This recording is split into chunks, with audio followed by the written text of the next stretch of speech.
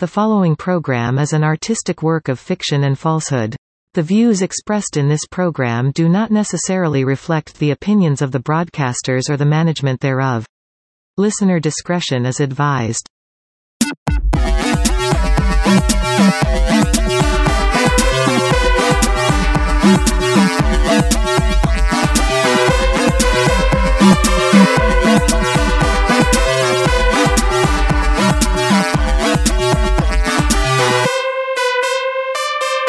Hello, I'm glad you're here. I'm media disruption developer Kai Hubris, and this is EurekaCast Now, where science meets technology meets you. With me, as always, is Professor Rowan Meadowlark from the Simon Amy Institute of Spirit Science. Hey there, Rowan. Hello, and let me welcome our Scientific Joy Fellows to the program this evening. That's you, of course, the listening audience. Yes, listener, we consider you Scientific Joy Fellows out there. You, particular listener, you are a Scientific Joy Fellow, and that's very important. That's very good, because I have a very important scientific conundrum that I want to talk to you right out the bat this evening. That wasn't a very convincing segue, Kai. Well, I hope to change your mind when I talk about this specific problem that I'm working on. It's actually something that probably every single citizen scientist out there has heard and has probably researched, has thought about. Again, that creativity out there, that creativity, that thirst for knowledge is what makes you a citizen scientist. But that is what we've all heard about. It's the mysterious monolith that was found in the deserts of Utah among the Red Canyons. Well, it's worth clarifying that this is the latest monolith that has been found. The most modern monolith. There's numerous monoliths all throughout Utah, Nevada, Arizona. Many of them are still being discussed about with regards to their provenance and purpose to this day. If anything, I really hope this is a starter monolith for people to look more deeply into the monolith phenomenon. Sure. It may not be the first monolith, but it certainly is the most easy to. It's a gateway monolith. Certainly, it's easy to for the layman to cling on to and understand more about. And personally, that's what I've been doing. I've made it my mission recently, as a scientist, as a disruption developer. I have made it my mission to solve what this monolith is and what it means for society. Well, I would be very careful going down that pathway. Many, many men have gone insane trying to unravel the mysteries of these grand structures that continuously appear in the desert. Certainly, but it's okay, Rowan, because I have the tools and experience to do this. I think this is something that many have so far thought about. They've thought about what this thing could be, and from my experience, from my disruptive development experience, what I see so far after doing several simulation runs and interpolating a lot of this data is I'm thinking this. It could either be one of two things. Oh, all right. Let's hear them. It is either a Class B media bubble or a Class 2.3 media bubble, an entirely different classification of media bubble altogether. I'm sorry. I don't know if I entirely follow. How does that track to this structure again? Well, the structure seemed to cause a huge uproar in the media disruptive circles, in media and proliferations of articles and discussions and theories. It has created what I've described before as a media bubble, an acceleration of discussion around a specific topic or concept. And my job is to study, to truly understand the nature of this media event that we find. But so you're not interested in the purpose of the object itself? Oh, I am incredibly interested in the purpose of the object. So let me clarify what these classifications mean. So a Class B, from past data and experience, tells us that these sort of events, these sort of bubbles, tend to formulate into trends that inevitably lead to new, innovative projects. Whereas, and this is the curious part about it, the Class 2.3 bubble is still a relatively novel bubble, and usually from the very limited amount of data that we've collected about these sorts of events, they tend to form wide sweeping technological advancements and a series of increasingly more disruptive events. Very mysterious. So as you can see, by learning the disruptive media nature of these objects, of these events, we can truly understand why they're there and what they're all about, and most importantly, what they're going to do for society. I don't know if I followed any of that. I don't know if I want to follow any of that. But very good for you, Kai. Well, thank you, Rowan. I'll keep you updated on my findings on this very interesting event. And hopefully, citizen scientists out there, I would like you to investigate what kind of media event you think this is and what tools you have at your disposal to investigate exactly what's to come.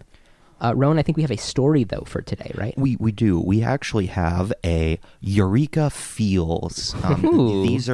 These are stories that are inspirational and touch to the emotional core, the emotional experience of science and technology, because it's not all just facts and figures. It isn't. It's not just all databases and petri dishes. No, and that's a great deal of it, certainly. Yes, but there is a heart and a emotional core to all of these things that are done, because right? it truly takes a scientist to love, to care in a tangible manner. Yeah, it takes a scientist to care about the research, because very few others will. Oh, so today we have this incredible, inspiring story out of Clearwater, Florida. A local dolphin, a favorite among the locals, named Bubbles, was caught in the turbine of a local power plant, and people were devastated. I am devastated. That sounds horrible. Well, this dolphin was known as Bubbles because it had this habit of blowing bubbles as it swam alongside local boaters and came up to the jetty, and it would blow bubbles, and all of the people of Clearwater reportedly would go and wave to it, and they loved this dolphin. They absolutely loved this dolphin. Certainly. So when 78% of its body was mangled by the turbine machinery, people were besides themselves with grief, and I can understand. It seemed like the end of Bubbles, but thankfully, and this is the Eureka part of the Eureka Feels. I'm certainly Rowan. I'm certainly Eureka feeling a lot right now. Scientists from Manatee MedTech with local marine biologists managed to not just keep Bubbles alive, but put together an entirely new full-body prosthetic for the porpoise. And for the first time ever, an incredibly radical Eureka idea, frankly. Truly. I mean, it is a revolutionary idea, and for such a worthy patient, it seems. Well, of course. I mean, it goes to say, too, almost it goes without saying, rather, that this specific type of dolphin is endangered. So it wasn't just the emotional sort of immediate connection that Bubbles seemed to have with these local people. It also was an issue of conservation. Each of these individuals in the species is precious and needs to be kept alive by all means necessary, and that's exactly what they did. So they started with the lungs, because as a porpoise, it does not have gills. It has lungs and a blowhole, all of which had been mangled. So it was really quite an interesting challenge, is perhaps the way to look at it, for Manatee MedTech. Basically recreating the entire respiratory system from scratch, it sounds like. Well, in a sense, what they ended up constructing was what is known in the technical world as a negative pressure ventilator. You might know it better as an iron lung, although with modern advances, it's of course made of composites. Right. It's iron's pricey these days. Well, it certainly weighs more heavily than one would want in a dolphin use case. Also, I do believe it rusts. I think that's a thing about it. Right. So this negative pressure ventilator was constructed of plastics and fiberglass. It was still a little bit too. It was a little bit too hefty, bulky bulky for Bubbles to be able to move freely. And what is a dolphin if not the dancer of the waters? A truly elegant animal. So what they over at Manatee MedTech put together was a propulsion device, sort of an outboard motor that was attached to the negative pressure ventilator. Attached directly to the ventilator itself. Yes, the ventilator being sort of a large capsule in which the dolphin is placed. Ooh, okay. I see. With openings and what have you for Sure. various aspects, which we'll talk about later. But yes, this outboard motor was placed on the dolphin enclosure, the dolphin prosthetic, perhaps, and that is connected by electrodes, which are then implanted in the blubber, some of the remaining blubber. So Bubbles is capable of propelling itself around while maintaining its breathing. And that was a great first step. Really? But that's not all that Could it control where it moved? In a manner.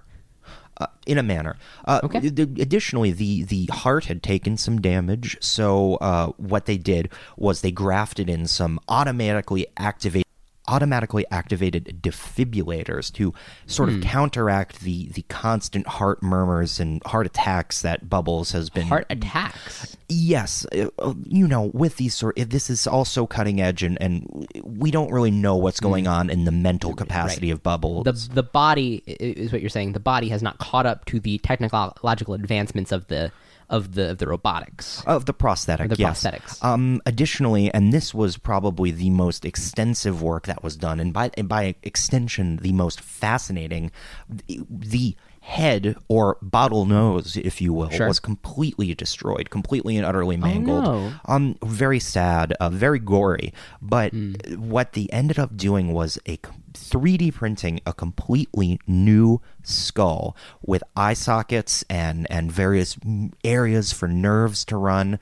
And what they did was they took out the old destroyed skull and re-encased all of the brain and the eyes and the digestive tube all through this new skull. And Bubbles may not look as pretty as he used to, but he's still kicking, and that's the beautiful thing. That's really the beautiful thing. Did they have to graft a new skin on top of that skull, or is it just the exposed skull? It's a little bit of both? A little bit of A, a little bit of B. There are exposed portions of the skull, but they do believe in time, over perhaps many years, they will be able to regraft a sort of an approximation of the skin around Bubbles' face. Finally, and this is really quite, I think, probably the most fascinating thing that they've done, is they've actually upgraded the circulatory system of Bubbles with an easy fill nozzle to sort of circulate fresh blood from other donor dolphins in the aquarium, just to kind of counteract the ongoing bleeding issues that Bubbles has been having. All said and done, Bubbles is back. And he's swimming around, sort of. Hopefully. Does Bubbles have his own tank? Well, yes. Now, there were certain issues initially with cohabitation with some of the other dolphins. In one sense, the other dolphins being a little too violent and sort of, not violent, but swimming too fast and being too playful and knocking some of these very expensive prosthetics off, breaking things.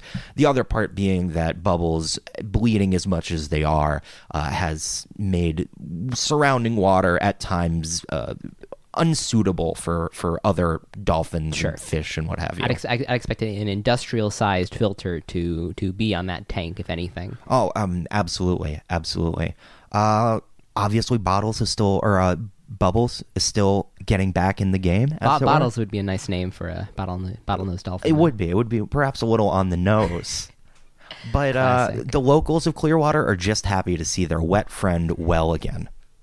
It sounds amazing. I hope that these sort of prosthetic advancements catch up, and we're able to implement this in many more circumstances. I hope to see a whole fleet of dolphins, of robotic dolphins out there in the future. Well, it's a sad reality that if you can't conserve endangered species in the wild and they get injured and die in the wild, then why not bring them to where we can take care of them and Right. outfit them with these prosthetics so they can live longer and maybe less full lives, but longer, and we will have them longer on this earth if we just go about this sort of Right. philosophy of Yeah. of helping. And making sure that we can bring as much joy to as much people with the existence of this creature as possible. Absolutely. Well, thank you very much for that, Rowan. That truly was Eureka Feels for me. With my story this week is a Eureka that's wild, because it's some real wild science that I've uncovered for you all this week. Ooh. So this story is about how researchers studying quantum cosmology at the University of Lower South Minneapolis have discovered a strange phenomenon with the mysterious subatomic particle, the blowgon. The blowgon. The blowgon. Yeah, Rowan, have you heard of the blowgon before? I have not heard of the blowgon before. It is fascinating. It's one of those. It's not a primary particle. It's thought of more of as a virtual particle, really more of like a composite particle that happens in between two more stable states of particle. Like a Higgs boson or a gravitron or something. Certainly, but it's not necessarily tied to any particular field. Like the boson is, but certainly it is a very mysterious particle that it seems it's more of like if I'm going to use an industry standard term, it's a very disruptive particle, if anything. Oh, wow. So this new particle, and here's the kicker: the new particle appears to have the ability, from simulations and actual experimental research done at the accelerator in Lower South Minneapolis, to obliterate black holes in their wakes. Really? Yes. So you know black hole, of course. Yes, of course. Black holes, giant areas of space, or areas of space that are so dense, have so many forces going through them that light is unable to escape from them using just the speed of light and its own momentum. Right. So these thought to be horrifying, effectively like giant disaster prone. I mean, I think of black holes as these very, very chaotic, very disastrous features in space. Well, that's such a ignorant view in a way. It's the embodiment of oneness, the monad of a singularity where all becomes one. So, certainly, but also causing a lot of spaghettification on the way. So we think of black holes in these ways, but it appears that this blowgun has the power to somehow interact with the black hole in a way that completely obliterates it. And a little bit more background on this blowgun. A blowgun is a rare, neutrally charged virtual particle that scientists theorize take place when a Y plus minus particle and a fermion interact in a fluctuating energy field. So it's largely unrecorded. The interactions are pretty theoretical at this point, but there is a lot of data to support the fact that the blowgun exists, and it does have a very disruptive effect on its environment. The particle seems to exist for less than 1/millionth of a millisecond, but for that time, the carnage is evident. Well, so perhaps we're getting ahead of ourselves a little bit, but this particle, the blowgun, you say it is capable of, in your words, obliterating a black hole. Right. How did this property become apparent? We obviously don't have many black holes on Earth or in the near vicinity of Earth, as wonderful as it would be to have one so close. But so how was this property ascertained? Well, so you say we don't have a lot of black holes on Earth. In fact, we certainly don't have ones to a great magnitude. We, however, do have very similar singularities taking place on a quantum level. These singularities take place all the time when we are doing experiments. Obviously, none are very disastrous, but they do tend to have very specific energy signatures when we are researching them. So we realized this. Or they realized this in accelerator testing. A lot of accelerator testing around the blowgun has been conducted, and it was found that with certain interactions theorized to involve blowgun creations, what we saw was energy emission distributions, so the energy that's spit out in all sorts of directions after the experiment has taken place. What we found with those were consistent with what scientists are calling a colossal obliteration event. We're talking arcs in all different directions, a bloodbath of energy just spewing everywhere in all different in all different wavelengths and frequencies. Is this distinct from normal sort of these sort of normal miniature explosions that take place in a particle accelerator, particle collider? Yeah, I mean, we expect the scientists expect to see one sort of interaction, one with more patterns to discern, one with more explicit existences of particles being matched to energies that are being spit out. In this case, those energies are all over the place. If there was energy in there, it's not in there anymore, if you know what I mean. I don't think I do. Well, the thing is, from these simulations, from these experiments, these scientists have determined that just as little as one blowgun seems to have the power to disrupt the mass density of a black hole, causing it to drastically destabilize. We're talking from reading these articles, it seems like that the black hole is fluctuating. It's almost convulsing at that point. In sort of a destabilization event, maybe those singularities are thrown into different vector dimensions or something. However, when we talk about several different blowguns entering into a black hole, what we're seeing is that black hole being torn apart, the fabric of that black hole just being left in shatters like bullets through a tablecloth. Wow. I know. That is incredible. That is fascinating. So the blowgun is being called is a more disruptive less to a black hole itself, and seemingly more disruptive to the fabric of the universe, if you might. Really? That's what it seems from these experiments. Wow. So are there any plans to sort of test this theory on a wider scale, perhaps in a cosmological sense? Sure, in a real black hole, you bet there are. I mean, the problem is the lifetime of a blowgun is very short. It's hard to make a blowgun. You can't really make a blowgun and then send it out and hope it, point it at a black hole and hope it gets there in time. It's just not going to, even under light speeds in relativistic metrics. So the goal is to somehow create a blowgun near a black hole in cosmology. Obviously, black holes are hard to really pin down. We only have a few really good pictures of black holes. So what it sounds like they're going to do is they're going to pick a black hole. They're going to send the right amount of particles to that black hole, and hopefully in a few decades, those particles will converge, create a blowgun, and then we'll see what one of these blowguns really does to a black hole. Well, I'll admit a lot of that is a little over my head. I've never been much one for quantum mechanics, as it were. Quantum wellness, certainly. It takes a certain mind. But we are at the midpoint of the program, so... Rowan, do you have a meditation or something for us? Close. Actually, instead of the mid-show meditation, I thought I could do a mid-show affirmation. This is another work from the Old Souls Almanac. Wonderful, wonderful... So, again, something that is not about science at all. Well, many of the world's best scientists and thinkers were old souls. They were empaths. They were people who they operated at a different frequency than the rest of the people. And I think that's scientific in and of itself. I mean, and certainly if you have the data to back that up, Rowan, but I certainly don't. Well, let's just do this affirmation, and you can gauge for yourself if you feel that this is relevant. I think you will. Okay. So, from the Old Souls Almanac.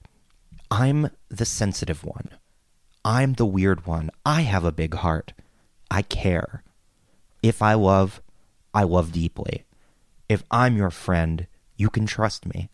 I love other weirdos. I love people with big hearts. If you hear this and relate, I'm sending you a big hug, my big-hearted, weird friend. Don't change. The world needs your love. The world needs you. And that's a poem from the Old Souls Almanac. So with that... I absolutely befuddling to me. Well, with that sort of as a big dose of positive energy to get you through the upcoming station break. We are going to take that station break. We'll be back in just a little bit over 4 or 5 minutes. Sure. And when we return, we have a very another inspiring story today. A very inspiring special feature that I'm very excited to get into. Look forward to a bright future after the break.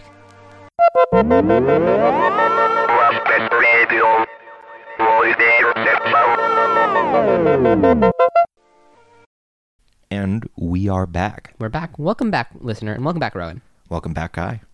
So for this special feature, we're going to focus on a very cool project that's being undertaken by the DoD, the Department of Defense. It's something that perhaps you've heard about. They certainly started to roll out some of their latest models of these things. But really, we're going to talk about the fact that we've reached a zenith in two of the most technologically innovative fields, that being the fields of alternative and sustainable energies and systems, and then, of course, the field of military technologies. We are no longer living in a world where specifically the military technologies wish to exploit the ecosystems that they're working with, but instead work alongside those ecosystems. Within the Department of Defense, there's a really large, really confident initiative to make the military more solar punk. Well, as you were saying earlier, these are two huge fields of research and development, but when you look at the face of it, there's almost such a gulf between the perception of military technology and solar punk technology. There's sort of this cultural divide that I think is imagined by a lot of people, and is exactly that, just imagined. There's no reason the Army can't be solar punk. There's no reason the Air Force can't be solar punk. Right, and that's why these... We all live on the same planet. We all live on the same planet. We all live under the same solar energy source, that is the sun. So, I mean, for that reason, the military, the Department of Defense, and all the different military forces have combined and agreed on effectively what they're calling bringing a new meaning to biological warfare. It's truly revolutionary, and it's very cool, the kind of very cool stuff that is coming out of this.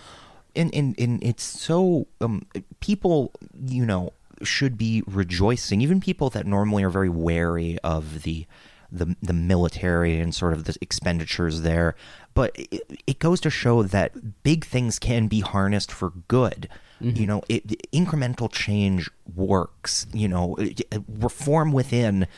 Reforming from within is not just possible, but necessary, and everyone wins from it. Right. This is a revolution of the philosophy behind the military, with some really great, really cool contributions from the latest science and technology, which is very cool.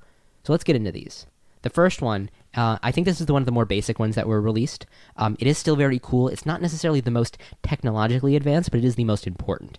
And that is that the fact is, to be more sustainable, to be more economically, to be more, ecologically conscious, the first step is education. It's education. It's educating the soldiers, the personnel within the military on how to live a more, sustainably, more efficient lifestyle. And if anything, that kind of goes hand in hand with a lot of what soldiers are taught already with regards to accounting on oneself and the other people around you to go on, partake on these missions and work together. It's just taking in a variety of conditions and environments. And it's taking that sort of that squad ethos and expanding the squad to the world, to the environment around them, to the ecosystem, to the diversity of plants and animals that they see on every mission that they go on. So, of course, the very first thing that they were teaching soldiers whether they're on the ground, they're in training camps, they are higher up in the military hierarchy. They were teaching them to be kinder to nature, which meant putting a larger emphasis on things like sourcing their diets from more ethically sourced places and making sure that those diets are more plant-based. If a soldier is out somewhere else, into a different country, into a different culture, why not make sure that soldier has what the ecosystem, what the actual culture of that place has for cuisine. It puts them in touch more with the surrounding, diversity of that environment. Right, and even on a more humanitarian level, rather than having these MREs shipped to them, and that's a climate disaster in and of itself course. with the amount of CO2, they can go and engage with the locals, and they can ask them for food and what they would eat and get a true local produce. That's right there. Right. Partaking instead of taking. It's truly a different ethos entirely. And if they're not around cultures or communities, or perhaps there's some reason to believe that those communities aren't ethically sourcing their produce from somewhere, with a high ethics, then they could go out into the wilderness and they can learn to forage for themselves on, native berries, native animals, native plants, things that would help the environment around them. Perhaps even while they're out there, they could plant a tree. All of these soldiers are given different seeds and tree, plant bulbs and tree seeds to plant all over the ecosystem to encourage biodiversity. And encourage gratitude in the population as well. It's a give and take. You take something from nature, you give something back, and that's what these soldiers are learning. On top of that, all of their equipment is reusable. It's biodegradable. All of the gear and the tools, they work in line with nature. All of their whatever tool they have in hand, it's specifically designed not to, if it's used in an environmental capacity, maybe it's a shovel or maybe it's an axe or something. It's specifically designed not to harm the environment around that tool. If it's an axe, it's more like a bear claw. If it's a shovel, it's more like a bear claw. It's like some sort of animal. Well, that's wonderful, and that once again ties back into taking advantage of local conditions and what's available locally. So you don't have this whole supply chain issue. Granted, let's play a mind experiment. I imagine if there weren't bear paws available, let's say that this was a deployment somewhere with no bears. I can't think of a specific place, but let's just remove bears from the equation.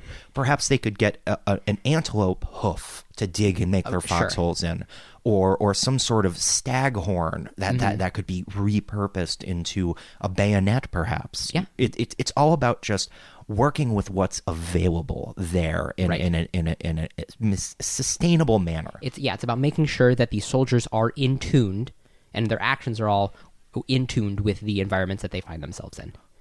The next one is another really cool. This is more of a technology that's been worked on. It's been in the works for a while, but it is the fact that, one of the other biggest problems with the military and how they conduct things is the existence of shrapnel, and how shrapnel is, it has a purpose, but it also has these side effects. They're littering. They introduce materials that aren't meant for an environment into that environment. The list goes on. Right. You have to. It's nice to see it because this is actually evidence of a shift in thinking to what are the downstream sort of effects of shrapnel usage. Sure, it goes there and it achieves its objective, but what are you doing about it after the fact? There's the consciousness of thinking, what's sort of the end of this material after it has excised its usefulness. Lifestyle production of materials, certainly. So if shrapnel is introduced in sort of a disastrous way into a community that requires this sort of military intervention for whatever reason, well, the surrounding nature now hopefully will not be impacted as much, because this new shrapnel, as well as sort of missile fragments and additional other things that often are found within nature that are often left behind as a result of military actions, they're becoming more biodegradable. They're ensuring that this is a biodegradable source that, once it's been used, it no longer has to affect the nature and the wildlife around it.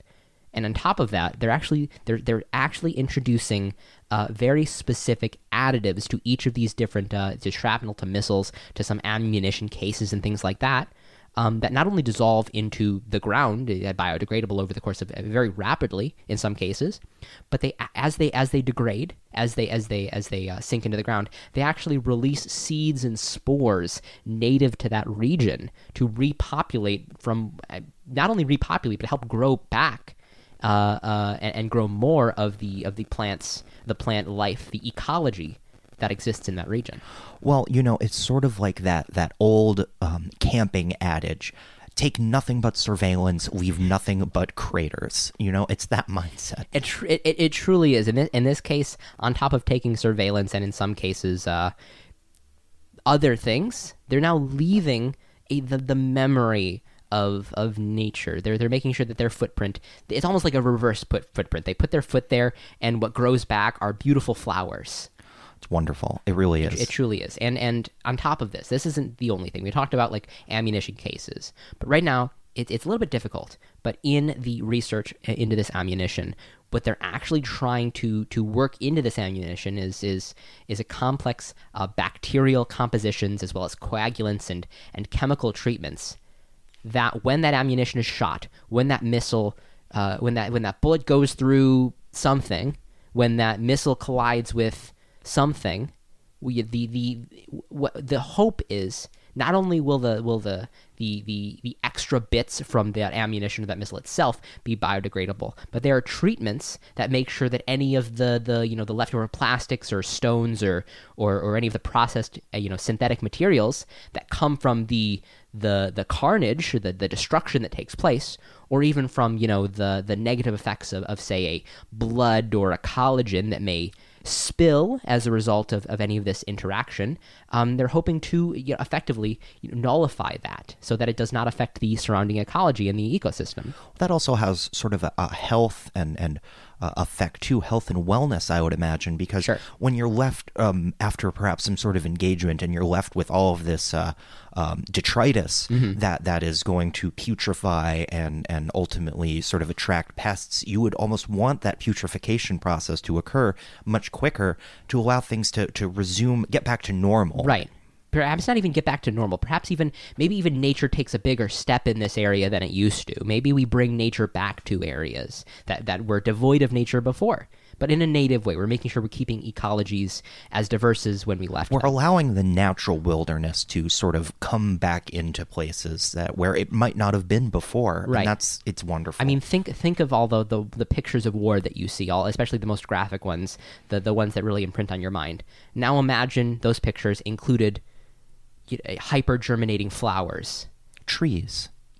little woodland creatures crawling in and living their best lives.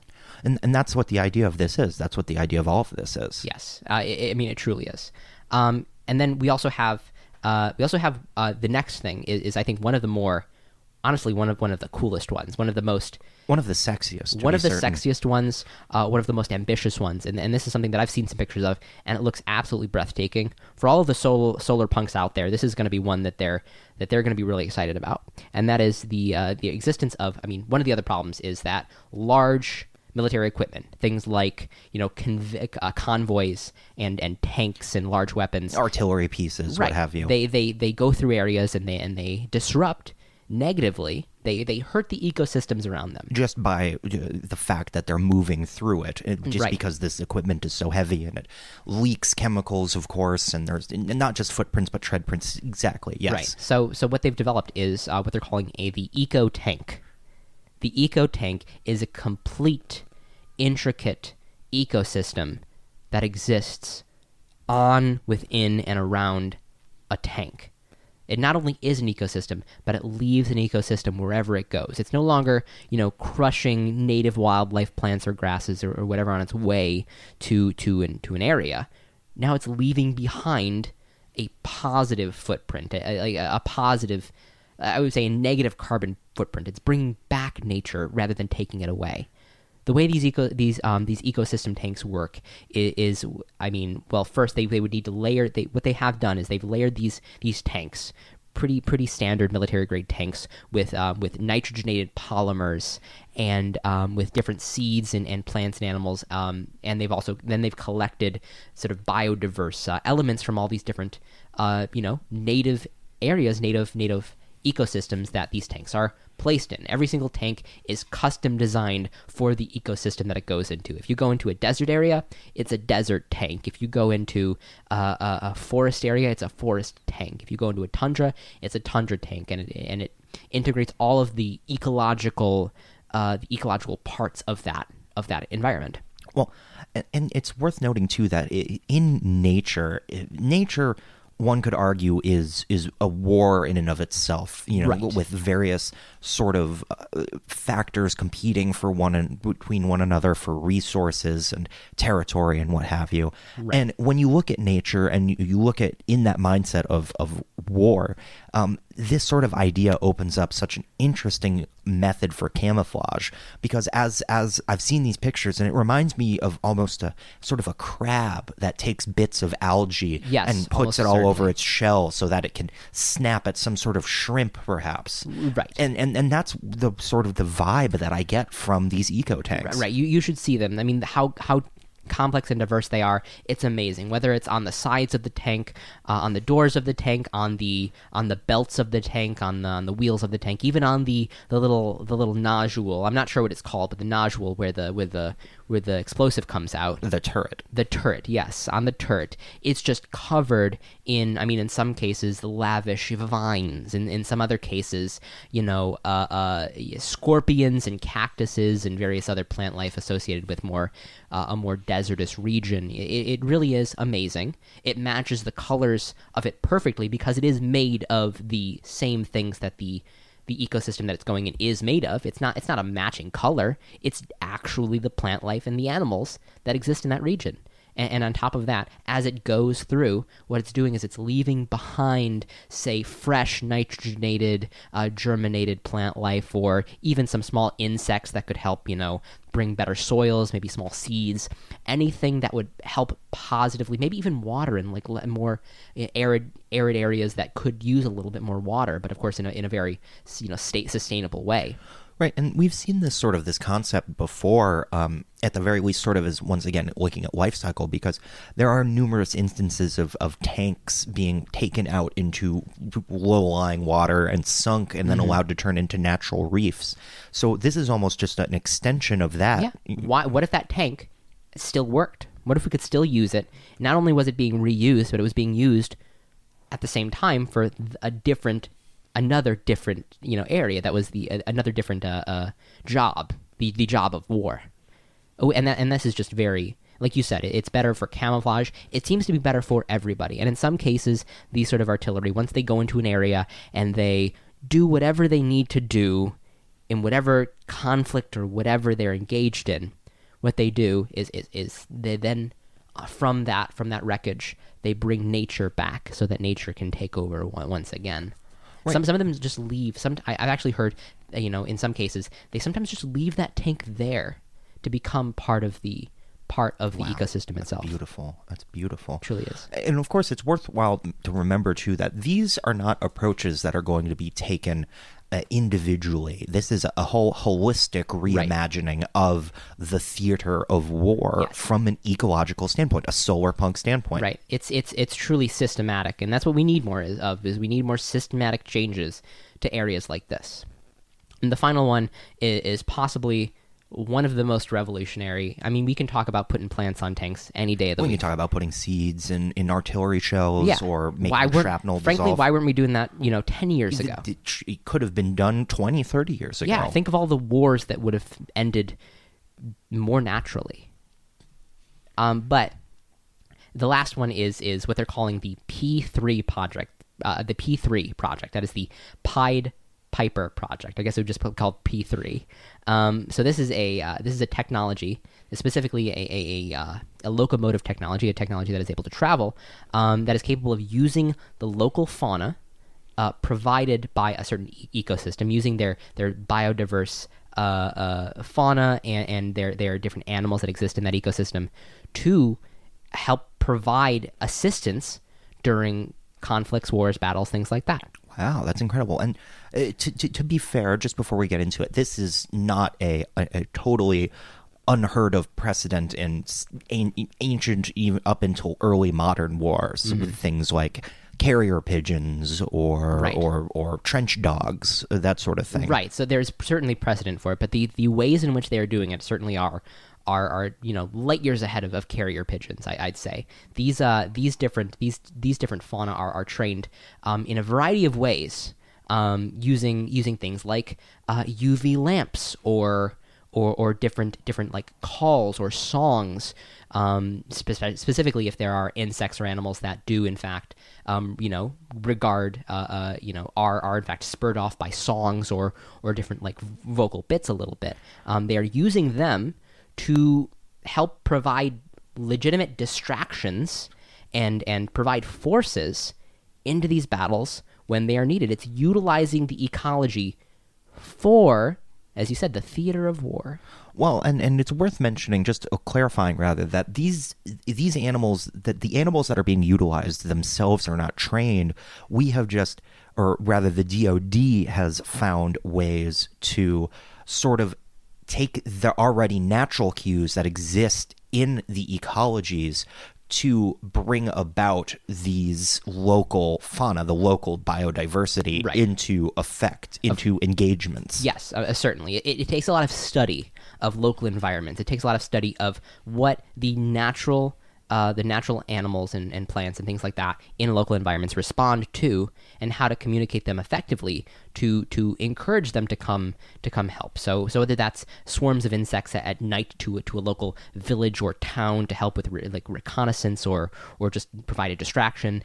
They've also, here's a very specific one, is that they've realized that specific subsonic cues can be broadcast to sunfish in sort of aquatic areas to hamper with small naval ships. So this is it's not just land ecosystems that this is applicable to. It's ecosystems all over the place. And it's worth mentioning too for the listener, or for the listeners at home, a sunfish is a very large fish. We're talking several feet across, tons and tons. So one can imagine the effectiveness of a swarm of sunfish sort of glomming onto a battle cruiser, Right. perhaps, and just slowing it down at a key sort of meeting, perhaps. Right. It is an intersection between human life and plant and animal life. It truly is the most solar punk thing. So of course, promising progress has been made on these with a variety of different robotic components, things like drones or different moving robotics, just in whatever is necessary in the environment they are placed into to communicate effectively with the animals and the life forms within. So I mean, this thing is probably one of the coolest ones, and I'm super excited to see what comes out of the Pied Piper project. It should be really quite fascinating because, as we all know, with military technology in particular, it always ends up dribbling down back to us, the Sure. consumer, the sort of the civilians. And I am fully excited to see what people, just normal people, will be doing with sunfish in just a few short decades. Yeah, and I sure hope that the research keeps up, so that they learn more about how to communicate and how to talk to and how to encourage different animals and different insects and different plant life to effectively help us to really become one with us. To help the good guys. Definitely.